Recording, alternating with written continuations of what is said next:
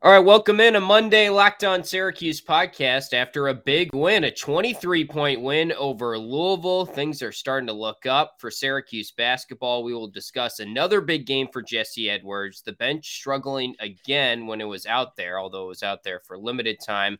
And just how crazy is NCAA tournament talk this time of year in Syracuse? Just how far behind are the Cuse from going into the NCAA tournament conversation? All that coming up on the Monday podcast. You are Locked On Syracuse, your daily podcast on the Syracuse Orange, part of the Locked On Podcast Network. Your team every day. Welcome on in, and thank you for making us your first listen every single weekday. Here with you guys Monday through Friday, whether you are listening on YouTube or watching on YouTube or listening wherever you get your podcast. Today's episode is brought to you by BetOnline. BetOnline has you covered this season with more props, odds, and lines than ever before. BetOnline, where the game starts. And BetOnline had, I think, a 7-point spread for Syracuse, -7. And there was some chatter before the game. Oh, man, that's kind of a hefty line. You and I were both on Louisville, and we were both wrong, and happily wrong, because Syracuse brought it, and Louisville maybe rolled over a little bit in the second half, but a 23-point win was very encouraging to see with Pete Davidson in the house there. I'm all for just Weitzman's guests are 2-0 now. Just keep bringing the Weitzman guests. Maybe someone who doesn't trash Syracuse, but still, bring them on. I was going to say, it was a nice little reprieve for me because I think he has reclaimed the most hated person among the Syracuse fan base. He took the mantle from me, Tim.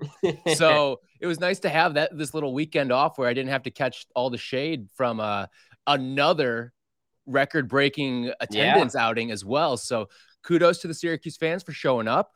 But yeah, I mean, it's cool to have Pete Davidson. It's cool to have Giannis, but can we get a 5-star football player? Can we get even a 4-star quarterback, something of that nature in the Dome for one of these games? That's what we want to see. That's what we want Adam Weitzman to bring to the Dome. They're very random guests so far this year. And this one came out of the blue. Giannis didn't make sense. This, I think, made a little more sense because I think he was doing a show in Rochester that night. Okay. So that makes sense. You bring Pete Davidson in, but he left at halftime, I believe it was. Oh, did he? I didn't even see that. I think he left at halftime. People were giving him crap for that, but I love the hat he was wearing. It was one of those big, almost hunting hats. He looked a little Elmer Fudd-ish with it, but well, he's wearing shades too, indoors in the Dome, which I guess you got to be a certain level of cool to pull that off if you're Pete Davidson. It's that the glass roof now, so the sun comes in. Sure, right. I'm sure that's what he was planning on, or that's why he went with the shades. But hey, Judah Mintz is coming for the Duke game. That was announced. The official visit is scheduled for that. So that's a 4-star that's going to be there for a big Duke environment. But let's talk about this game. And I think we have to start with Jesse Edwards. I know Buddy scored 19 points as well, and he jumps to second in the all-time three-pointers made at Syracuse list. He leapfrogs, I believe, Andy Rowdens to get just behind Jerry McNamara. It doesn't look like he's going to catch GMAC, who has 400 made threes. Buddy's now at 283, but still a cool sort of record-breaking thing for him. But Jesse Edwards also has 19 points, and they keep designing more plays for him, and he keeps delivering 9 for 11 in this game. He's leading the ACC right now in field goal percentage, shooting right around 70%. He's been fantastic. I mean, the strides that he has made, and really it's a team effort. I tweeted this during the game. Jesse deserves a ton of credit for what he's done from a footwork standpoint, from a finishing standpoint, because there's stuff in his arsenal this year that we did not see last year. We didn't even see signs of it last year on the offensive side. If you told us last year, what was Jesse Edwards' strength going to be as a basketball player for this team? I think our first two answers would have been in some order: defense, rebounding, and then we get into scoring.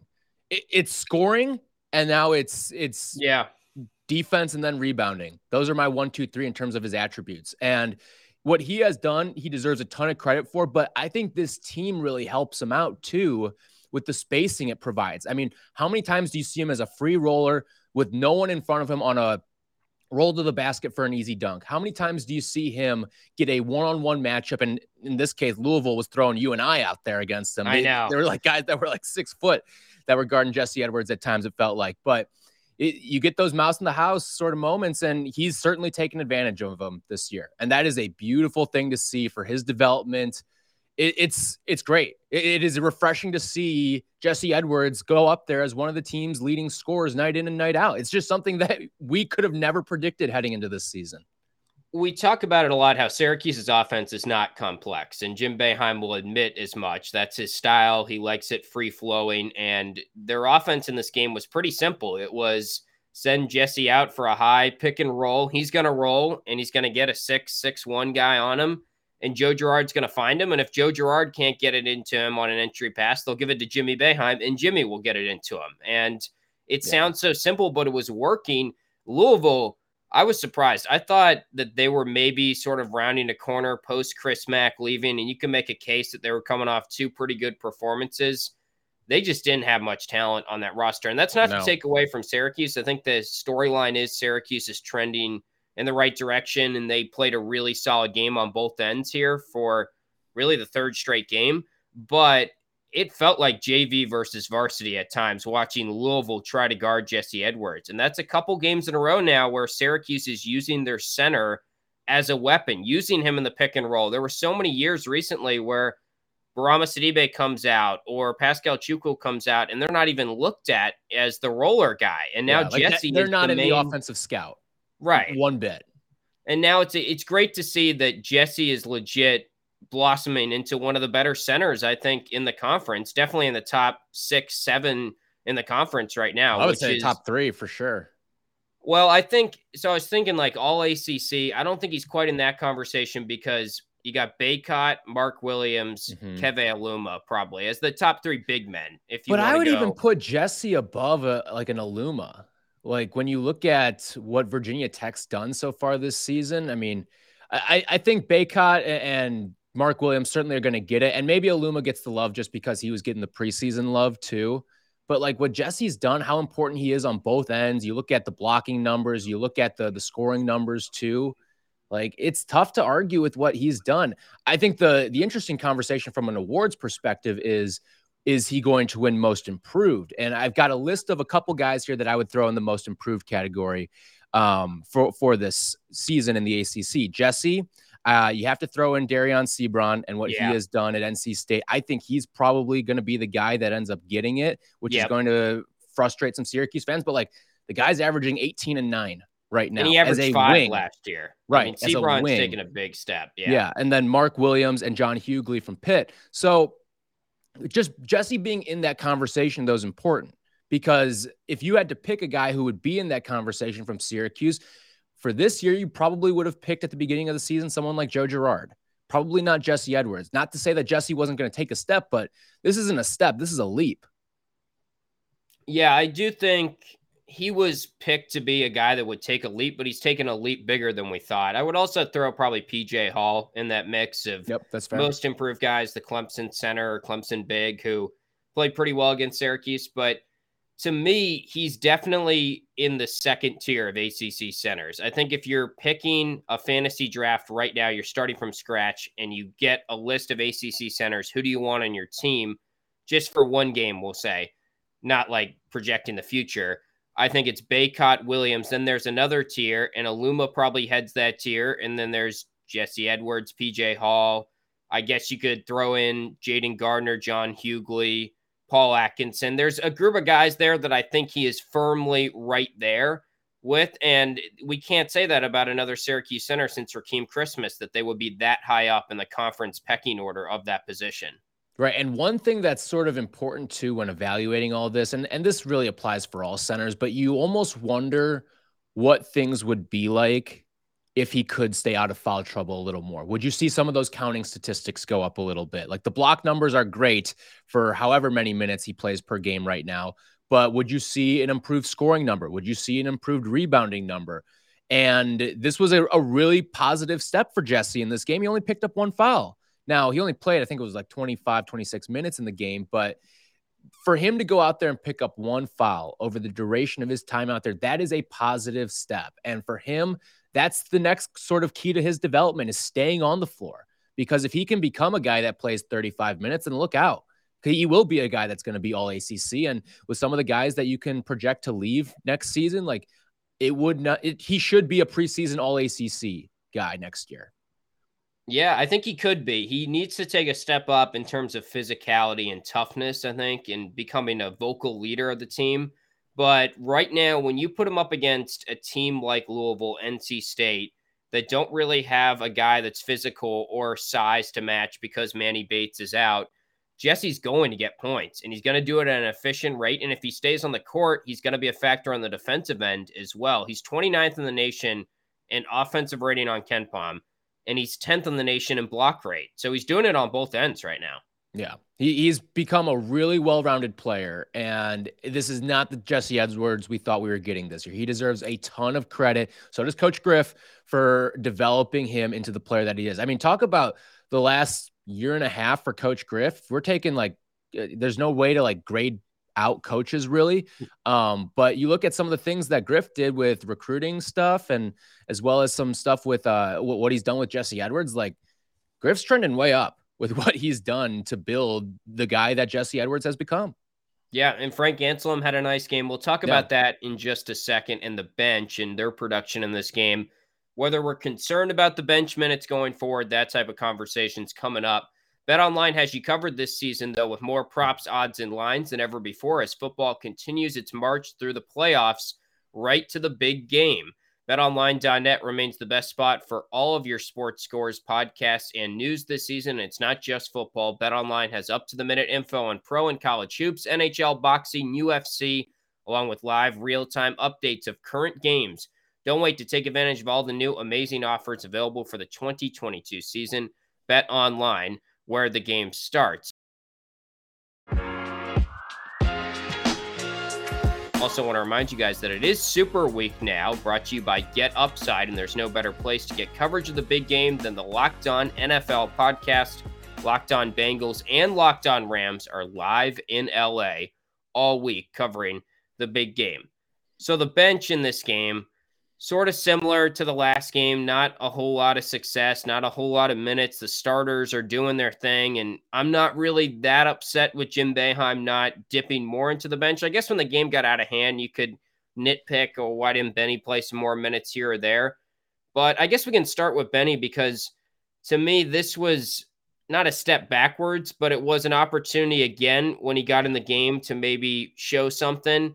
And once again, he's not really playing that great when he is in the game. And our conversation all along has not been hyping up Benny for getting more minutes because we think he's been great to this point and he's being underutilized because of that. But more so, we just want to see him make strides. And it's a little discouraging because I feel like, he goes 0 for 4 from the floor in this game. He's 0 for 1 from 3. His shot just looks very flat. There's not a lot of arc to it still. And I know he's definitely working on it, but I feel like there was a point sort of at the start of ACC season, when I was at that Wake Forest game in particular, I remember thinking, man, he's taken a step up. He played 24 minutes in that game. He played in overtime. He hit some jumpers on the road against a good team. Now I feel like he's sort of trending down again, which is discouraging. So he had the one really nice pass to Anselem in this game that set up a really good dunk. And that to me was the highlight. That was the flash. And that's one of the things that we've talked about on this show is one of his underrated qualities, his ability to be a facilitator. But the glaring number is and will be the rest of the season is the field goal percentage. And then you look at the 0 for 4 in this game, and he ends up with 3 points for the contest, and it's all coming at the free throw line. It's good to see that he's getting to the free throw line, right? That shows that you're attacking a little bit. But the problem here is, he's got to start hitting these shots at some point. And you're right, it is a little flat. But you could also kind of look at it as how many times has he shot the ball and the ball's halfway down and then spins out. Yep. That's happened a good amount. But that, again, is partly because of a flat shot. If he has a little more arc on that, it's probably going in. So if he can switch some of these results, these 50-50 sort of makes, shots that he takes, and they start falling from, I think they will at a certain point. That's why long-term I'm not necessarily worried. But you're right. This was an opportunity for him to take a stride. And at best, you could say he stagnated, but more realistically, you could say that he did not take a step. He took a step backward in this game. And that's frustrating because he was given an extended stretch in that second half when things were really out of hand. I think it started at about the 8 or 9 minute mark I want to say, where he was kind of given the liberty to go out there and pretty much play. And they were trying to run the offense through him too. They were giving him the ball. He was getting the first touch out of the guard's hands. And that's what you want to see. That is the development plan and the confidence building that he needs. But if he's not going to go out and take advantage of these opportunities, then you start to scratch your head a little bit. Yeah, I just feel like we're not seeing a progressive incline in his game like I hoped. And it's also tough to judge because he's not playing a ton of minutes. But I also hear Jim Boeheim a little bit post-game when he's saying, our starters are playing good. And like in this game, for example, they're up 17 at the half. And when the bench players played in the first half, they entered the locker rooms at the end of the first half with a negative plus minus, the bench group, but they still led by 17. So that tells you, I'm not saying plus minus is everything. And I know Jim Boeheim doesn't think that either, but it tells you that our worst portion of the first half is when we use the bench. Now they were only out there for a little bit of time and Benny can't really get into a flow. You can make that argument, but also how much time are you going to give him? And it seems like he is just struggling to be aggressive. And we're still seeing the same things we talked about in the non-conference portion, where if you're not making shots at that position, it's tough to impact when he's a spot up shooter basically in the offense and they have other playmakers on the offense. So it's not a good situation for him right now. And I feel like he has sort of stagnated. Right. You just thought it would be better. And the thing is you look at some of the other bench pieces that came in this game. Frank goes 2 for 2 from the field with a couple nice dunks. Samir 2 for 2 from the field. I mean, those guys shouldn't be scoring more points than Benny Williams. And at this point in the season, if we were to do the prop shop for leading bench scorer, Benny would be last in the odds of the three that actually play. John Bull got a little run in this game too, but of the three that actually play in pretty much every single game, you'd have to put Benny last from an odds standpoint. And it would have cashed if you picked him last in pretty much every single game too. Yeah, to me, it's just getting a little bit tougher and tougher to argue for a lot of Benny minutes because the team is trending up and we'll get into the tourney conversation in a second. It's still far off from that, no doubt. But the more closer you are to the tournament conversation, less appeal, in my opinion, there is for, all right, the season's lost. Let's just play Benny to play Benny and keep him happy. And then also his performance on the court the past couple of games just hasn't been great, but we're not at practice. We don't know what's going on there.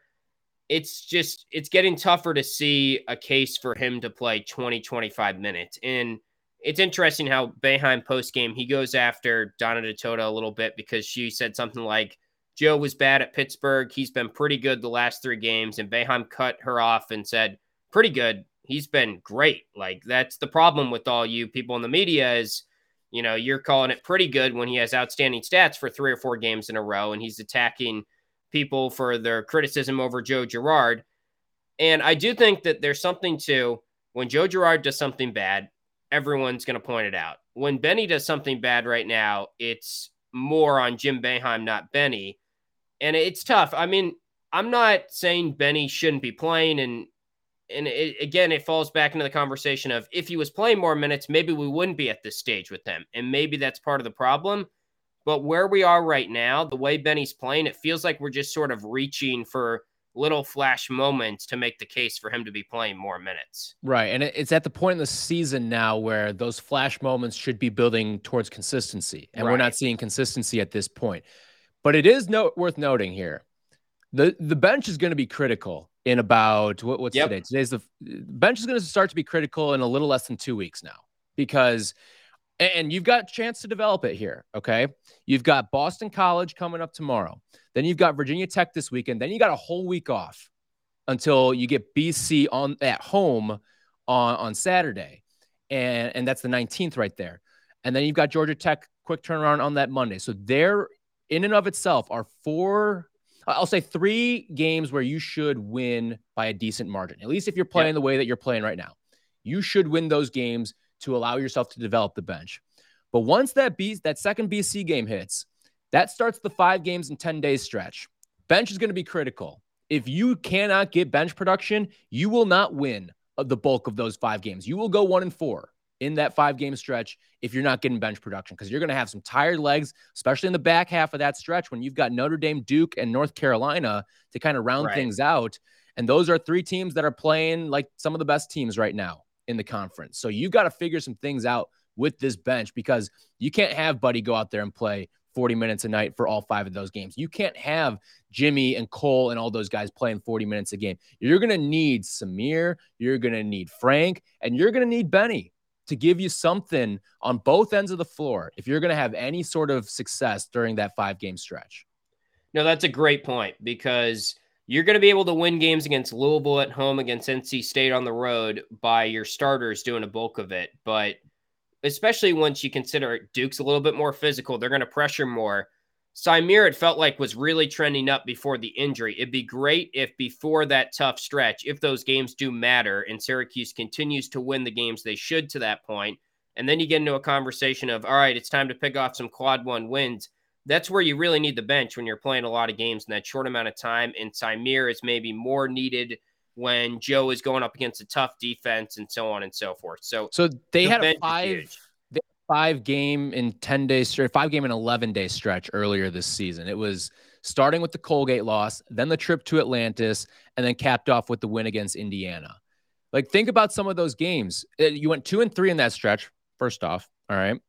But the Indiana game, you won that because you got some great bench contributions in a double overtime game. Like, think about what Frank did in the overtimes for that game. You're going to need those sort of performances if you're going to have success. You can't afford to go 2-3 in that 5-game stretch if you want to even dream about the tournament at this point. You're going to need to go 3-2 with a really solid win in there, or 4-1. You're going to have to. Right.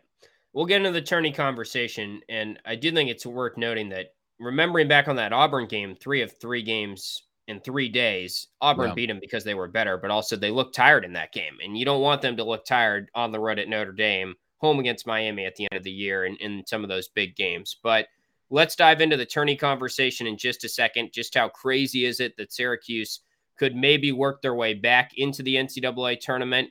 First, want to tell you guys about Built Bar, because this is a time of year that I've pretty much given up on all my New Year's resolutions, but not this year. I'm sticking to my resolution to eat right thanks to Built Bar. It almost feels like it's not really a resolution because I actually enjoy eating them. And have you tried the Built Bar Puffs? If you haven't yet, you're missing out on one of the best Built Bars out there, one of the best tasting bars. The Puffs are first ever protein-infused marshmallowy. They're fluffy, they're marshmallowy. They're not just a protein bar, they're a treat, and they're covered in 100% real chocolate. All Built Bars are covered in 100% real chocolate, the Puffs included. That's why they taste great, but they are somehow still good for you. Low calorie, high protein. Most Built Bars contain 130 calories, 4 grams of sugar, 4 net carbs, and 17 grams of protein. So go to Built.com, use promo code LOCKED15, get 15% off your order. Again, use promo code LOCKED15 for 15% off at Built.com. So the tourney conversation, which is definitely still premature and crazy, but I texted you something. I think we have a chat, me, you, and Matthew Gutierrez used to write about Syracuse basketball over at The Athletic right before this game, and I was bummed because I forgot to say it on the podcast on Friday, of course, so now I look like I'm just we've got receipts. We've got phone receipts. You have the receipt, but, you know, people might still think we're just making it up, but I was like, you know, I see a 7-game winning streak. I think this is going to happen here. They've been trending well. This Louisville game was one of the tougher games. They blow them out at home. Maybe it wasn't. It's definitely not the toughest. The toughest is coming up this Saturday on the road at Virginia Tech. But I definitely see the 7-game winning streak, and it goes back to what we were saying. They're a golfer that's in 50th place, but they don't have much to play for right now, so they're going to play well when they have less pressure. The question is, if they do go on the 7-game winning streak, which is still a big if, and you have to take it one game at a time, of course, but I could see it happening. If that happens, are they then back in the NCAA tournament conversation? I think they might be in the conversation, but they're still well outside the bubble considering how poor the ACC is this year. So if they were to pick off these next 4 games, which would culminate in the 7-game winning streak like you've talked about here, that would make you 10-6 in the conference. And I know the ACC is bad, but when you're 10-6 in a power conference, that's impressive.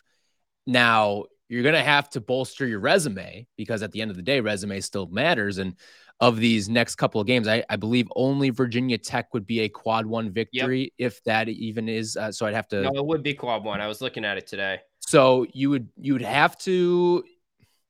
You're going to have to, like, listen, these 4 games are important and you're going to need them. But the 4 games after that are far more important, which is, it's tough. Like, because if you lose one of these games, yeah, you're really hurting yourself. You're shooting yourself in the foot, but they're winnable and they feel more attainable. So maybe that's why you're drawn to it as this 7-game winning streak. But at the end of the day, like, you need to probably go 3-1 with the back end 4 to really become a true tournament contender. The back 4 being Notre Dame, Duke, Carolina, and Miami. So those are the 4 more important games on the schedule. But these 4 games right here, you at least have a chance to pad yourself up and quote unquote empty calorie games, if you will, right? Like, they're wins at the end of the day, but they don't carry a whole heck of a lot of weight. Now, that Virginia Tech game probably does, but I wouldn't say that's a gimme either. So the BCs, the Georgia Techs, you should win those games. You should. And if you don't, then this conversation's moot. But it's just those back end 4 are way more important than the next 4 in terms of a tournament perspective.